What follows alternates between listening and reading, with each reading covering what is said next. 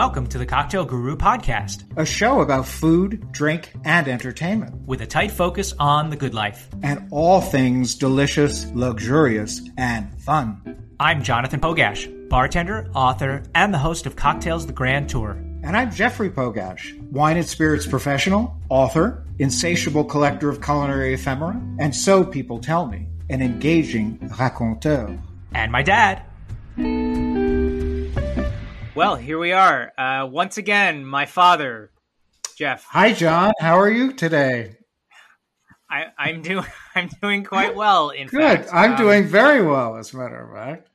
Oh, good. I think we're kind of in a little bit of a groove here because we're about a handful of episodes in, and we have a little bit of a rhythm, including our opening drink, which I have. Here's what I have. You ready, Dad? I'm ready.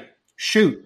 It's inspired. It's inspired by our guest today because I'm reminiscing of these old New York cocktail days, and by old cocktail days for me, I mean, like when I was behind the bar and when you were working at Moet Hennessy and going to bars and whatnot. But I have Hendrick's Gin Mule. Wow.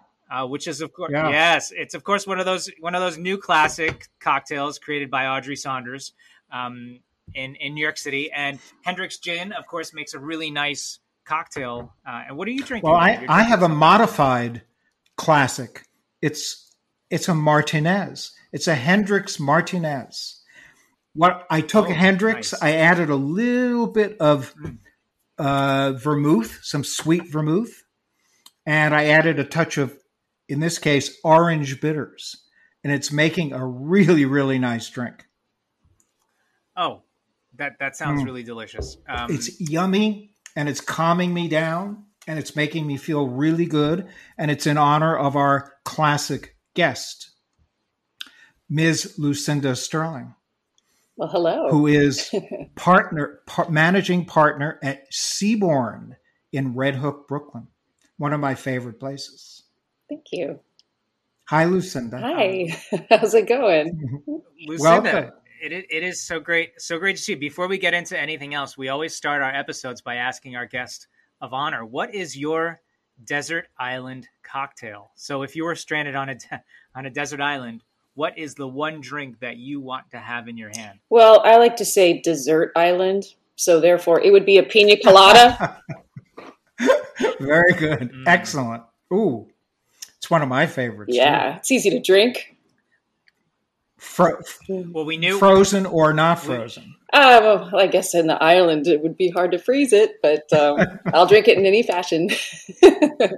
It would be, and you many of you at home can't. Well, none of you at home can see what we are wearing, which is mostly a good thing in general. But we do different tiki shirts each episode, and I have my pineapple tiki shirt, and Dad, you have some kind of a tiki shirt. Yes, it's an island tiki shirt, and it's the newest shirt in my tiki collection, as a matter of fact. I saved it just for our special guest today, just for Lucinda. And I'm wearing a Guayabera. Ooh. It's beautiful. Oh. It's lovely. Excellent. Excellent. Well, this is a very special broadcast today. It's special because the subject matter is the legacy of Sasha Petrosky, and our guest Lucinda Sterling worked for about 10 years with Sasha at his various iconic bars, which we will mention in just a minute.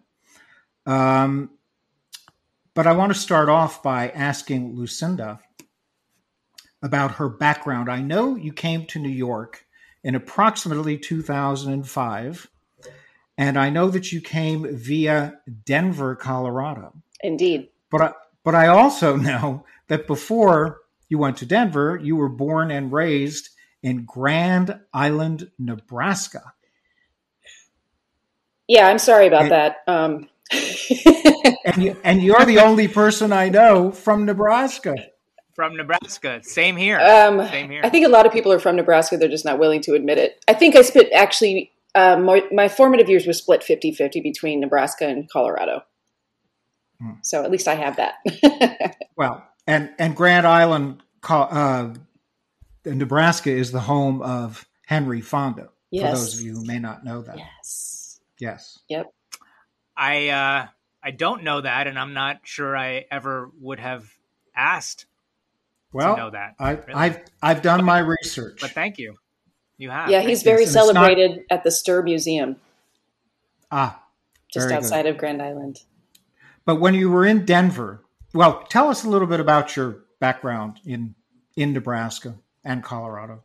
In Nebraska and Colorado. Well, I was born in Nebraska. My family started out in Nebraska because my father was raised there. He went to Vietnam, and during that time, he met my mother. And then after the fall of Saigon, my mother and father decided to continue the family in Nebraska. But then we left Nebraska, fortunately, because my dad got a job with Lockheed Martin, which was Martin Marietta back then. And so we lived in Littleton, Colorado. And so I grew up there. My older sister graduated from high school there and started college. But then shortly thereafter, we had to move back to Nebraska. And I finished high school living with my grandmother, and my father and my mother worked on their marriage in Colorado. And then after that, I decided that I really wanted to be around my sister, my older sister. And so I decided to go to college at the University of Colorado Boulder, where I spent many years attending college, trying to obtain 2 degrees, one in psychology and one in information systems. We all know what that's like, Well, having to get through college. Not an easy task at all. Lucinda, did you work in bars while you were trying to? So that's the funny thing. I spent more time in front of the bartender, not behind the bar in Denver. But I never really learned anything about cocktails. I always felt very intimidated. So our go-to drink was definitely a shot of tequila. And, maybe if I was lucky, I was able to drink some champagne. So it's hard to say that I had any experience with cocktails. And just one thing I want to interject before we go on to develop your history a bit further. Your mother was originally from Thailand, correct? Vietnam. Vietnam. Yeah, she grew up in Saigon. Okay. Or now Ho Chi Minh City, but... I thought there was a Thai connection there somewhere. No. Okay. But there's nothing wrong with Thailand. I love the food. No, that's great. So do I. Cambodian, perhaps. She's a mix. Sorry. Cambodia is what I was thinking. Yeah, her mother was Cambodian. Cambodia. That's what I knew. Somewhere in the back of my mind, I knew that was the case. But then in 2005, you took off for New York, and you ended up in, of all places, as a customer, Milk and Honey. Yes. Well, it wasn't ending up necessarily. I had a friend who was a longtime patron of Milk and Honey, a big fan of Sasha Petrosky's. He actually worked at the Blue Ribbon Brasserie. And so a lot of times what they would do is end up, themselves, they would end up at Milk and Honey. So when my friend found out that I was going to move to New York, he obviously made the introduction to Sasha, but that wasn't the first time that I met Sasha. It's just that he had said, Lucinda's probably going to look for a job. Whereas I wasn't necessarily going to stay in New York for a long period of time. I was on a road trip. I was supposed to go around the country, but as soon as Sasha gave me the job, I said, this is it. And coincidentally, that same night, I was able to talk to one of the bartenders who was going on tour with her band Gogol Bordello. And she said, yeah, I need to sublet my apartment. And I said, that's great. I'll totally take it. It was supposed to be about maybe 2.5 months, which turned into 2.5 years. So it was a fortuitous set of happy circumstances. Absolutely. That kept you in New York. Yes. At Milk and Honey as a waitron. Yeah, I would say waitron. Wow, I got handed my ass when I was working for Sasha because I had no idea. Like I said, we were just drinking tequila shots in Denver. There was only one place called the Cruise Room that maybe served cocktails, and other cocktails were vodka martinis, dirty vodka martinis at that. So, and I didn't realize there were all these different types of scotch, like 5 different versions of regions for scotch, and all these gins. And I remember when I first started working for Sasha, he had said to me, he's like, I can't believe you don't know all these liquors because you're 30 years old. When I hired you, I thought you were 21. Oh my gosh. Well, can you? So 2005, New York City, a very distinct sort of time in New York City for bars and hospitality. Can you? I mean, that's when I was right in the thick of it. I was working, and can you kind of paint us a picture of what the scene was in 2005 in New York City at that time? I think I can, not as well as you. So correct me if I'm wrong. But when I walked into the scene at Milk and Honey, I think that classic cocktails were just making their breakthrough. You know, like obviously there were drinks like the Cosmopolitan, and those are great. But most people, I think, were not accustomed to drinking the classic variations of what they possibly knew were, they were drinking what they thought were modern drinks. Like a margarita was made a certain way, not necessarily with the triple sec or in fresh lime juice. And there were probably a lot of places that were using, you know, like cordials, etc. So Right. in order for us to convince people that fresh is better, we often had to take a lot of drinks back. And I think when we first opened up Little Branch, right, people were asking for vodka Red Bull. And when you say you don't have Red Bull, they go, what kind of bar is this? Yes. Right. And then did you get Red Bull though? No, for those gosh, people? no. I just Or not at recommended all? a drink that tasted Not at just all? like Red Bull. You know, just add more sugar. Really? Yeah, and some places decided not to serve vodka. Oh, that's true too. Yeah. Vodka was kind of the Achilles heel, I guess, to classic cocktail makers. Yes. But during that time, 2 bars opened up. During that In time. addition, during that time, Little Branch was one of them, Yes. in which you took a job shortly after Milk and Honey, and Pegu Club was the other one. Oh, yeah. In 2005, Pegu Club was just opening up that year. Dad, you and I went to the opening of Yes, Pegu we Club. did. Yes, we did. And then we went to the 5-year anniversary of Pegu that's right. Club as well. I have the menu right here, 5th anniversary do. menu. But also in 2004, one of our previous guests opened a bar called Employees Only. Oh, yeah. I think that was more Jason. contemporaneous with Little Branch. I think Pegu Club might have actually been a little bit sooner. Mm-hmm. Yeah, Jay Cosmos was on our show a couple episodes earlier, and so that was really cool, reminiscing about those old school. That's what we called our old school New York days, right? Yeah. And what did we do after our shifts? You know, he was talking about all the places that they would go to, and you know, I don't know if you used to go to a place called APT. I always remember that place. I remember APT. Yeah, I don't remember much about being in APT, but I remember. Mm-hmm. Mm-hmm. Well, I wanted to say something about going back a little farther than 2004, 2005. My first encounter with a craft cocktail bar was really, believe it or not, in 1986. In 1986, What? Yeah. What? Yes. That wasn't That's that when long. you were Not born, that Jonathan. not that long ago. That's very kind of you, Well, Lucinda. It's very kind. There was a restaurant that was opening, and I was in the wine. I wasn't in the cocktail business. I didn't know anything about spirits. I didn't know anything about cocktails. I was in the wine business, hawking wine, trying to sell wine to every restaurant in New York City and every store. So I ended up at a place called Aurora. An Aurora restaurant had this guy in it. The guy who bought wine wasn't there that day. So I ended up talking to the bartender, as I usually did.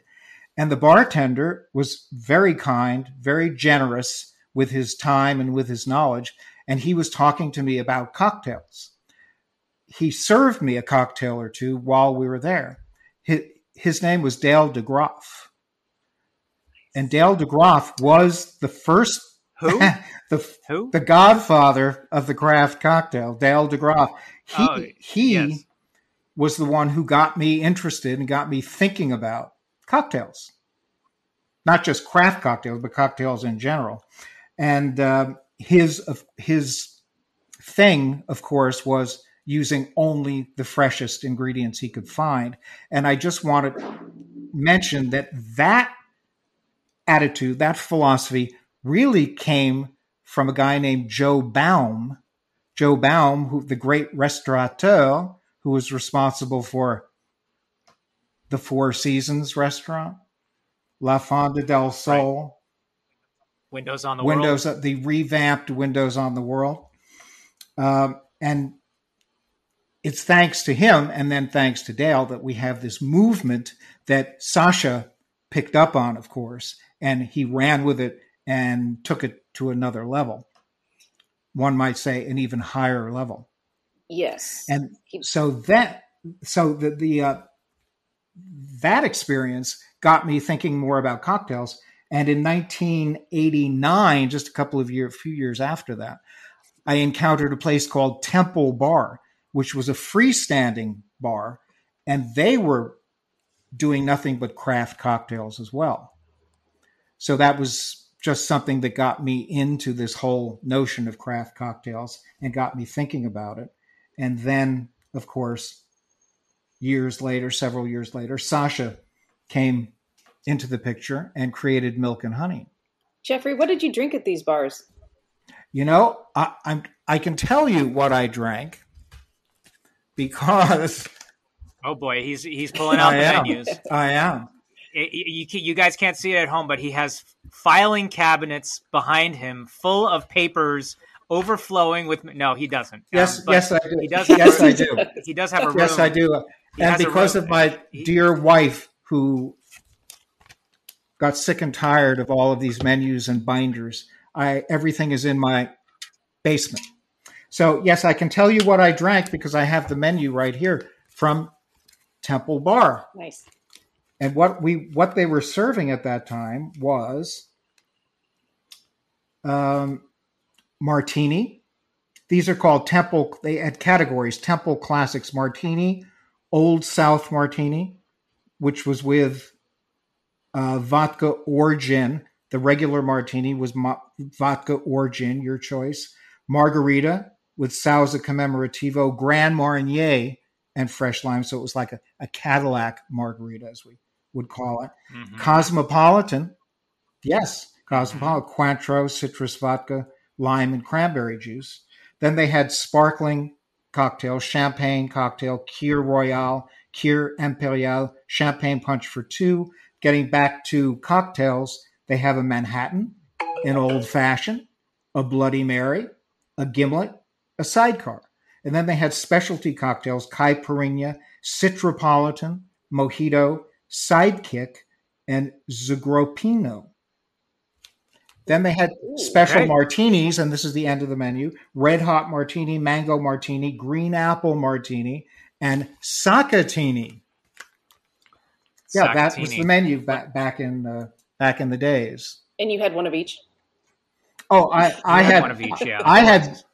I went to this bar so many times after I discovered it. It was on Lafayette Street, and I had been visiting Astor Wine and Spirits for years and years, and I stumbled upon Temple Bar. And every time I visited Astor, which became more frequent after that Temple Bar visit, I would go to Temple Bar and have at least 2 or 3 of those cocktails. So I had them several times over, not just once.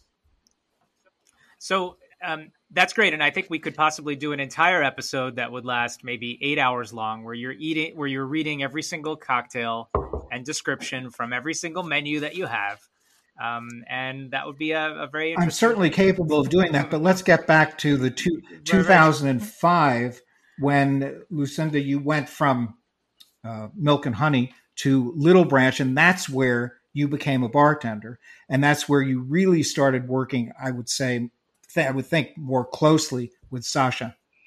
I actually worked with Sasha very, very closely at Milk and Honey. And then under Joseph Schwartz's tutelage, I learned more about the bartending aspect. And I also had Sam Ross and Nikki McElroy guiding me through the whole process of learning about cocktails and the ingredients. And so the thing that I think helped springboard me into bartending was the bartender's choice. I was just learning about cocktail service as well at the same time as learning the ingredients. I had no idea how the cocktails were actually being made, and I didn't really have a grasp on the whole idea of jiggering. What they taught me was how to translate the bartender's choice into what the bartender can make when I had a discussion with the guest. So I'd ask the guest what are your tastes and preferences. Like there was a shorter version of what do you like, So that's what helped me kind of like narrow down my scope of what people generally will like to drink. And so it helped me develop a list of what I should do for the bartender's choice. And then when I did begin bartending, it helped with that time spent in front of the guest rather than being a little bit aloof, needless to say, thinking about the cocktail that you're going to make the person, knowing exactly what they want. And it's more about like not telling them what they want, but just being able to predict what they, narrow down the scope of what it is that they are going to like. And once you build that trust with somebody, it's easy to go on to the next drink. And that bartender's choice philosophy was fairly new at the time, was it not? It's fairly new. And I think there are several different ways to approach that bartender's choice. It allows you the option to use whatever ingredients you have in front of you, or to be very experimental. Yeah. And what I love about Bartender's Choice is that, right around 2005, there were also bars that, for lack of a better word or phrase, lacked personality, and definitely kept that fourth wall up between the bartender and the guest. And the Bartender's Choice breaks down that fourth wall, and allows the bartender to interact with the guest and for the guest to literally order whatever the hell they want, because that's the thing. That's the pushback that you'd get the most from guests, I think, when they're just looking at a menu, right? Because they'll say, I don't know is this too sweet or can this be more? Right. Oh boy. Yeah, no. Is everything okay? It's just Red Hook. It's New York City. So someone who comes to the bar and they're like, well, I don't really know what I want, then that's perfect. The Bartender's Choice, they'll put it in your hands. You can ask them what they like, and then they'll say, not too sweet, blah, blah, blah, blah, blah, blah, whatever, and then you'll make it. And it's when they say blah, blah, blah that you really know what they want. But I think that's what the definition of craft is. You want that person to think that you made them this drink. Yeah, just right. For them. And then they're like, oh, this is so good. What do you call it? And then you're like, well, what's your name? Judy. It's the Judy cocktail. Oh my God. Oh, that's so romantic. Yeah. Right. And then you actually implemented all of that knowledge and all of those categories like Bartender's Choice and many others. And you learned all about craft, classic cocktails, contemporary cocktails, and you ran with that when you opened Middle Branch, right, in 2012? Yeah, when I opened up Middle Branch with Sasha and Joseph, I had actually several tools by that point to be able to train whoever it was that we brought on board. There was a person that I remember being very instrumental in creating a very streamlined reference for the cocktails. His name is Michael Matterson. He's from Melbourne. He was actually able to put everything into a single document so that we could reference it. And then, of course, after that, Sammy came out with the Bartender's Choice, so you can have like a visual digital version of the menu, or the available cocktails, new and old. So that made it. It was a bifurcated experience. Not only did you have this technology to be able to train your bartenders, but then you found your bartenders always on the phone looking up recipes for the Bartender's Choice. And you're like, hey, you're supposed to kind of know this stuff. Don't get on your phone and start looking up recipes. This is, if we're going to actually execute drinks and, try to be as fast as possible, then you can't be on your phone looking up recipes. You have to have at least 5 recipes that that you can go to. And you had a great selection of cocktails at Middle Branch. Yeah. which I have right here. Beautiful. Oh, that's one of the first ones. That's very much Yes. like the one at Little Branch that Joseph including Bartender's Choice. Yeah, always. You got to have the Bartender's Choice. That. Yeah. If you're hearing the shuffling of papers, that's anytime throughout any of our episodes, it's Dad with his menu. Or it's dollar bills. And dollar bills and notes. Yeah. Wait, what? How come I don't see any of those dollar bills? It's all under the table, Jonathan. Now then, from Middle Branch, this is an incredible leap. Sasha planned on opening a bar in Red Hook, Brooklyn, that he was going to name Falconer, but the name was changed, and you chose the new name because, unfortunately, Sasha passed away on August 21st of that year, just before as you were planning it. So you were much more involved in the planning stages of this bar. Well, correct? I think that the backbone was already in place, and what had to be figured out was what Sasha's intentions were for the location of the equipment and what he wanted to do with the equipment and how he wanted it to be organized. I think there are a lot of people that contributed to his overall plan, and he might have had several different stories and intentions with different people because he's always trying to placate everybody that he's in the room with, like everybody he wants to take care of before he takes care of himself. So it was a very big mystery. We didn't have anything written down. We didn't have any drawings to reference. So I guess I just surmised based on my experience with him and a couple of other suggestions from, cohorts, what he wanted to do. And it was a challenge, mostly because Red Hook is, there are a lot of dive bars. I don't know. Dive bars are great. None of them here have pool tables though, which I'm not happy about. But you're coming in kind of like pretentious, like, we've got these fancy cocktails and this, beautiful place, and you have to, kind of act accordingly. That was a big hurdle. If it had been Sasha, I think it would have been different because he has obviously a reputation. I was nowhere close to, his prowess at that point. So it was a challenge. And one of the innovations at Middle Branch was a water spigot or water spout or pump for every table. At Seabourn, yeah. So one of at Seabourn. Yeah, yes. He wanted to basically treat Seabourn like his original Milk and Honey. He was left to the design of the bar, the building owner, as to the location, but he wanted it to seem like his original project. He wanted to do it alone. He didn't want to hire any bartenders. He didn't want to have any other partners. And so one of the things that he found a key was to install these spigots tableside, because he said that filling up water glasses it swallows up about 40% of the wait person's time.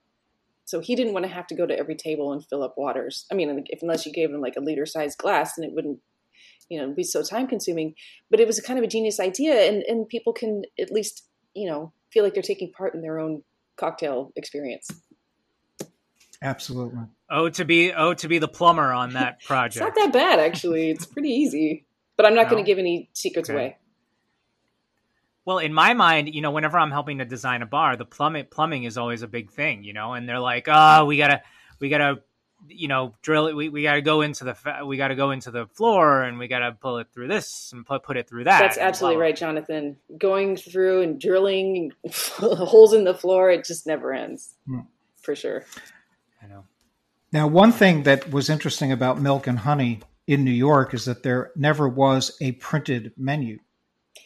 That's correct. Because everything was the bartender's choice. But there was a printed menu for Milk and Honey in London, which I happen to have here in my hot little hands, because I went to Milk and Honey in London in 2002.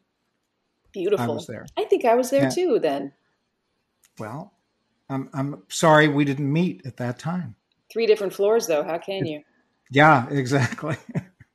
But it was a great bar and great cocktails, and it was an experience never to be forgotten. Yeah, Just incredible. as all the experiences are Milk and Honey New York, Little Branch, Middle Branch, Seabourn, all the experiences that many of which you have allowed me to experience, Lucinda Sterling. We were talking recently about Sasha, and the reason I think Milk and Honey made it such an experience in and of itself is because you felt like you were traveling back in time to an era that you didn't even really know about. And this, you walk in this dimly lit place that's only, only lit by candles, no electricity, and this guy's serving drinks in pants and suspenders and a button-up shirt. Yeah. Nobody does that anymore. Everybody's wearing sweats or jeans. Right. Yeah, it was so refreshing. It's so refreshing to see, to see people serving drinks like that. Because coming out of the sort of late 90s, early 2000s, it was, the black pants, black shirt bartender, yeah. Right? And you're like, it's mundane. It's the same every day. Now, one of the innovations at Milk and Honey, Lucinda, is the house rules, the set of house rules. I remember that distinctly. They were posted in the men's room, and I think you indicated they were in the ladies' room as well. And there are 6 of them, and I'll go over them pretty quickly, but I want you to comment on the first one because it's important. The first is no name dropping, no star fucking. Whoa. Dad. That's right. That's what it said. I'm just reading what it said. Wow. I don't know if I've ever heard you say that word before, in fact. No, you have not. That's a first. What but we've never done happening? Where am I? What is happening? But there's an explanation for that Lucinda gave me, and I wanted her to just mention it. What does that mean? Well, it doesn't mean you have to F you the star. It's more like don't talk about people and throw out maybe criticisms or adulations without knowing exactly who's in the room with you. You never know who's listening. Because there were celebrities who went to Milk and Honey, of course. Sure, and New York City is riddled with celebrities and people that know them tangentially. So you don't want to be the bar that is known for talking about people. It's more supposed to be anonymous. Have a good time without gossip. The other rules are self-explanatory. Number 2, no fighting, play fighting, no talking about fighting. Number 3, no hooting, hollering, or other loud behavior. Number 4, gentlemen will remove their hats. Hooks are provided. Number 5, gentlemen will not introduce themselves to ladies. Ladies, feel free to start a conversation or ask the bartender to introduce you. If a man you don't know speaks to you, please lift your chin slightly and ignore him. Number 6, do not linger outside the front door. Exit the bar briskly and silently. People are trying to sleep across the street. Please make all your travel plans and say all farewells before leaving the bar. Voila. Brilliant. That's amazing. So Milk and Honey and Sasha in general was really a 19th century man, a man of 19th century sensibilities, making contemporary and classic cocktails. Yeah, fly below the radar as much as you can. Mm-hmm. Lucinda, what is at the forefront in your mind right now? What is coming to the future? What is happening now that we're kind of being lifted out of this pandemic fog a little bit? What's happening? What's next? Well, I don't know what's really next. For now, it seems it's very convenient to have bottled cocktails, canned cocktails by these companies like the Caipirinha in a can and low ABV cocktail or low ABV drinks, hard seltzers, etc. I don't think that's going to pervade. I think we're going to go back to a lifetime of drinking cocktails in front of the bartender. This is a very temporary thing, and there's something that's totally missing when you don't have that interaction with the bartender. It's hard to say that these people are, they prefer to stay at home and make their own cocktail. It's just not the way it's supposed to be. I think I would much rather have somebody else make my pina colada. On that desert island, there's nobody else to do it though. You're by yourself. Well, there's a guy in the tree. Oh, yeah, he's the one that had to get the coconut down. Right. That's correct. Yeah, so he's got his full bar toolkit, and an ice crusher up there. Yes. Well, Lucinda, this has been an absolute pleasure. I know that I speak for myself and my father. It is always great to hear your voice and to see you. And best of luck. Hey, good to see you too. And we've only scratched the surface. We've got to do another interview. This is far too short. It was, but we will. We'll do a part good. 2. But here's to you, Lucinda. Hey, cheers I'm to you guys. Cheers, Lucinda. My cocktail gurus. Thank you. Cheers. Thank you. Cheers. Take care. That does it for today's show. To learn more about future guests, visit thecocktailguru.com or follow us on Facebook, Twitter, or Instagram. The Cocktail Guru podcast is produced by First Reel Entertainment and distributed by Eats Drinks TV, a service of the Center for Culinary Culture, home of the Cocktail Collection, and is available via Anchor, Spotify, Apple, Google, and wherever fine podcasts can be heard.